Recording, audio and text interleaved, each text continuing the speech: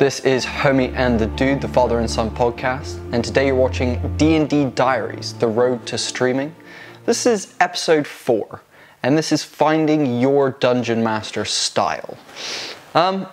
I kind of discovered mine in like our 3rd/4th session, and it kind of links perfectly into what we talked about in our last episode. But basically, after being in Phandalin, the group moved into the Red Brands hideout to go and deal with the Red Brands. And in here, I kind of came into my own a little bit as a DM. After a couple of sessions, I kind of found a bit more of a running pace, because it was pretty heavy combat, and I found that my style pretty much is based around describing combat. I guess my proficiency in skills is describing combat as it is. And this stems from years of watching action movies and fantasy movies and like anime and like TV shows and reading books and all that good stuff. But also it comes from a hard martial arts background as well, where I have studied martial arts, and we also watch a lot of martial arts, being things like cage fighting, jiu-jitsu, that kind of stuff. So both of us have quite an expanded knowledge when it comes to martial arts. So describing combat for me came a lot easier, and we kind of found this out in the Red Brands. Can I say something? Yeah, go for it. I mean, I think yeah. I was thinking about this.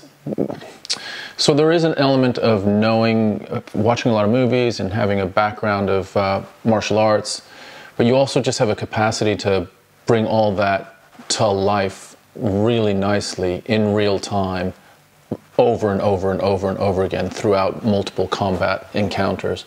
So I think I mean, you couldn't do that without your background, but even with that kind of background, I think your ability to draw on it is pretty cool. And so instantly though, like comparing my combat description to my roleplay, it was like that almost instantly you could tell that I was much better at doing combat and working you guys through that. And interestingly, after we did the Cragmaw hideout in the first session and then doing the Red Brands hideout, I almost got the fluidity of like a dungeon down a little bit more, so it felt like the dungeon was a bit more cohesive for you guys. You were able to move around it a bit easier.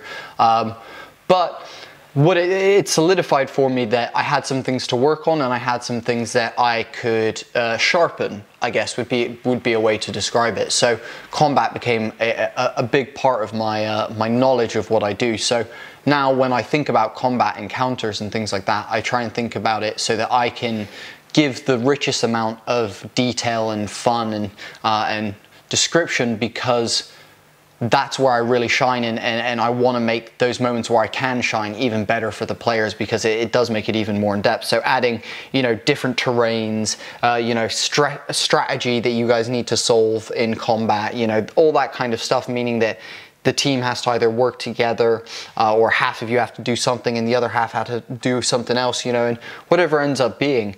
I think the fact that I realized that I was better at combat meant that I then started developing what combat encounters were, to continue challenging myself, to continue moving myself forward, which was one really good thing. And discovering this style that I had of really good combat also meant that I knew I had to work on roleplay. Yeah. I knew it was so important that I needed to go away and watch people and listen to podcasts and understand how other people do role play. And that's really how I learn, is kind of thinking about how other people do it and then formulating my own kind of style off of that. And so I did a lot of that. I did a lot of reading, lots of obviously YouTube videos giving out advice and stuff like that. But really it came down to finding style by pure chance. It was by trying different things as a DM, and one of them clicking. Now, something that I think is important to mention is that each set of players deserve a different style of DM as well. So even if I'm really good at combat, but our group doesn't enjoy combat as much, I still have to tailor my game to suit my players. So irregardless of whether I feel like I'm really good at combat, if you guys want more exploration because you've expressly told me that you want more exploration, then that's something I need to make active. I can't just keep going back to the thing that I'm really good at. That's true. Do you know what I mean? Yeah, I think from my experience, just thinking about... So Tom has also DM'd a session as well. Yeah. And talk about your DM style. Talk about how you felt about DMing and what you felt stylistically, even though you've only done one session. Yeah, so I think in retrospect, if I'm looking back on it now, I think I had a vision of what kind of DM I wanted to be. Mm-hmm. And really kind of understanding that, I think I wanted to be what I would want to experience as a player. Mm-hmm. And so the things that really resonate for me are having these like, almost like really climactic, touching moments, these things that everyone around the room are like looking at each other and saying, that was really like a moment that we had there. And so I felt like I wanted to share that, to create that environment for players. And the translation of what I wanted to be as a DM and what I was as a DM didn't link up. And so again, it was only my first session as a DM. So who knows, like in succeeding sessions, what will transpire, how it will evolve. But I think what I know is that it's important to, I guess, to consider what you'd like to be as a DM, but really to be fair about what you are presenting to others as a DM, and then to just evaluate yourself on that. Sometimes you can't be the DM that you would aspire to be because you just naturally are better suited for certain things than other things.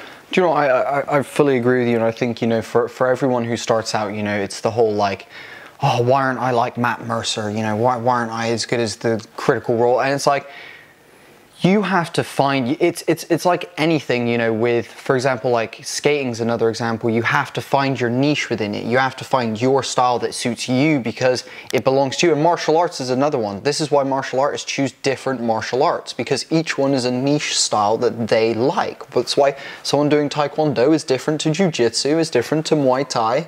You know, it's completely about you doing what suits you and your abilities, and then working on the things that gaps in your abilities, and as well as also then, like I said, refining the bits that you are better at. Now, something that I want to come back to is with my combat, we've said it's really good, you know, and it sounds great, but something that I'm currently working on is more collaborative combat with my players, because once realizing that I was good at combat, I kind of took the helm when it came to describing combat.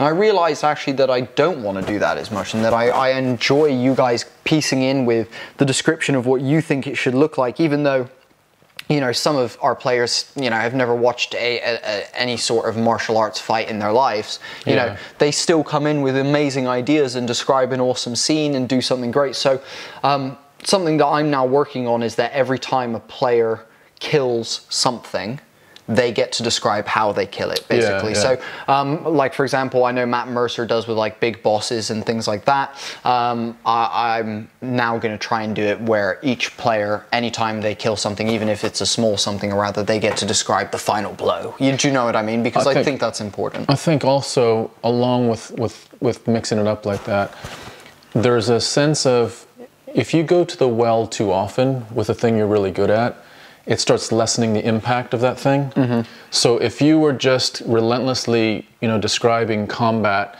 and damage in the way that you do, the real uniqueness of it over and over and over again becomes less unique to the player experience. So it's almost like spreading it out so that when because like there are times when you're describing combat and I'm looking at it, I'm like, damn, that is that is really super descriptive and super awesome the way that went down.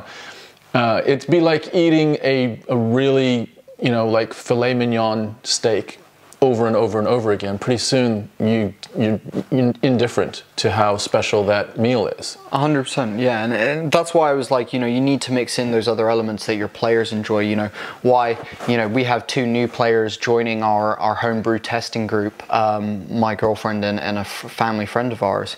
And both of them have expressed to me that they enjoy puzzles and they enjoy problem solving and things like that.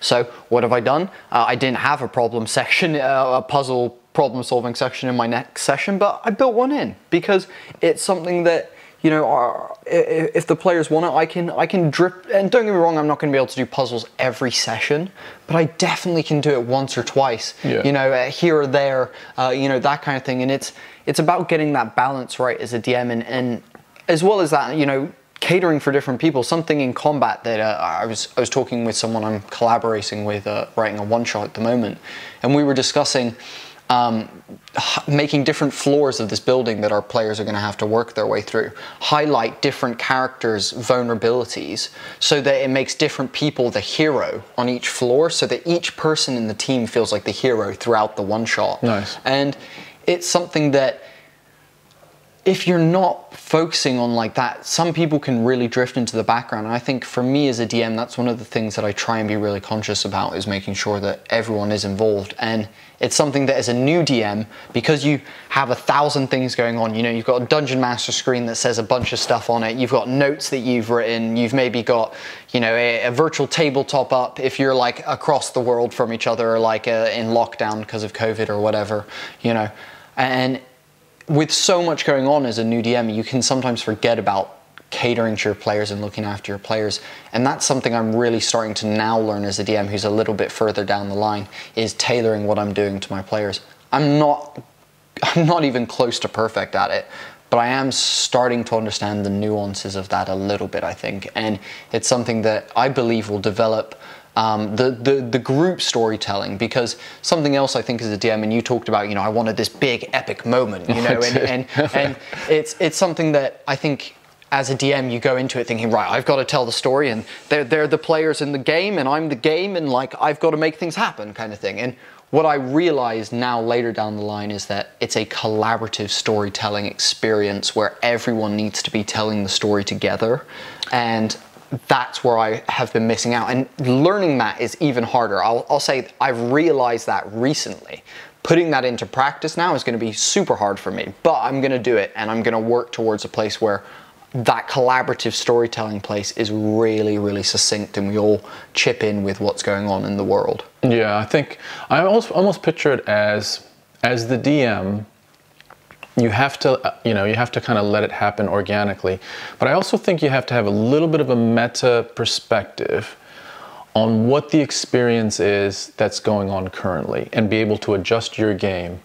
Because if it is combat after combat, I mean, I'm almost picturing movies, right? So an action movie that is just relentless with action scene after action scene after action scene, even if they're awesome, desensitizes you after a while. Like, you're not getting the full impact of how cool some of the stuff is. Same thing with like a comedy that is, you know, one note the whole time. So you have to be able to, in real time, be able to evaluate while also letting the thing breathe and letting it go where it needs to go, but also slowly, you know, like subtly adjust things a little bit so that when there needs to be some combat that hasn't happened in a while, then you up that level. That sort of adjustment, I think, is quite important. Would you agree with that, or do you think that's... No, I fully agree with you. I think one of the things that I say to people who ask me about DMing is I say I like to try and surprise you guys, whether it be like an NPC being, you know, a pirate captain who is a tiny pixie, you know, because power versus size, quite fun. You know, I like to throw in like little surprises like that. So I think doing that by changing what you kind of output, what is the norm for you and what your players get used to, and throwing them curveballs with even that, because there's normal fantasy tropes that you can throw curveballs in, but then finding your tropes and curveballing the things that you do to make your players like trip up is something. But all of this tweaking and all of this like working for your players and understanding what you're doing. So a lot of it takes a lot of introspective looking, maybe recording yourself and then watching it back so you can see how that you are and things like that. Whatever it may be for yourself to do that, it all leads to you discovering this style and working out this style. And funnily enough, styles change over time. People, for different campaigns, you know, I can imagine a horror campaign requires a much different style to a super high fantasy that is, you know, very high-fluted magic kind of thing. You know, it does require a lot of difference in of just you being different for different moments in the campaign and for different stories in of itself. But you will find your core style, and with that you'll know what your abilities are and what you're really good at, and then you can like access those. They become part of that toolbox, and a part of the toolbox that you know provides like rich gaming experience for your players. And then the bits that are maybe a bit weaker, you pull out once a session because you need to practice and you need to make sure you get used to swinging that hammer a bit more, you know, all that kind of thing. I totally agree. Like, you have to use your style, the strength of your style appropriately, and acknowledge it, that is the, you know, the key value that you're bringing to the experience, but also be able to round off stuff with, you know, maybe the stuff that you don't enjoy as much. You know, some people don't enjoy, you know, sort of describing theater of the mind as much, or maybe they don't feel like they're as descriptive in just how their brain processes a vision of an environment. That's cool, that's fine, but you're going to have to do a little bit of that probably. So it's almost like shoring up some of the stuff that you just need to have, like a basic amount of everything, and then leaning into your strengths, so that you have a signature. Like, you know, you talk about Matt Mercer, he has a signature.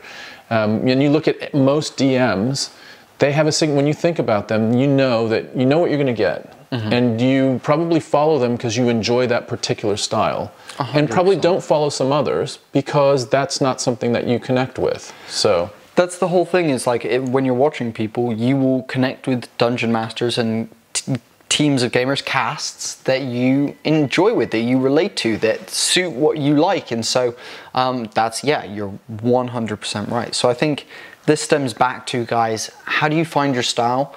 You try different things. You work on the things you're good at, and you also then work on the things that you're bad at. And somewhere along the way, you will discover where you kind of stand in that. And I promise you that will change over time. It will change for different stories.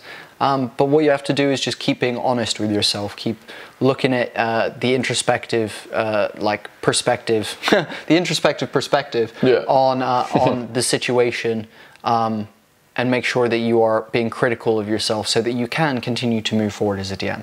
But yeah, finding that style definitely helps. The last thing I would say is that, when you are in your style, you're enjoying it more. Yeah, you know, I agree. You're enjoying the experience of DMing more, as opposed to fighting against trying to be something else, which is harder. I fully agree with you. So guys, this has been episode 4 of D&D Diaries. I hope this helps you work on finding your own style. We really appreciate the entire community that's been helping us out watching these videos. You guys rock, and we thank you so much. Thanks, guys. So we'll see you in the next one. Cheers. This has been Homie and the Dude. Later, guys. We're chugging through. We're loving doing this stuff for you guys. If you want to support us, if you want to make sure that we can keep getting, you know, better quality set, better quality lights, make the filming better. Bigger batteries for the camera. Bigger batteries for the camera. Yes! You know, all that kind of stuff. You can do that by just liking, following the page, and subscribing to the YouTube channel. That is what really makes a difference to us.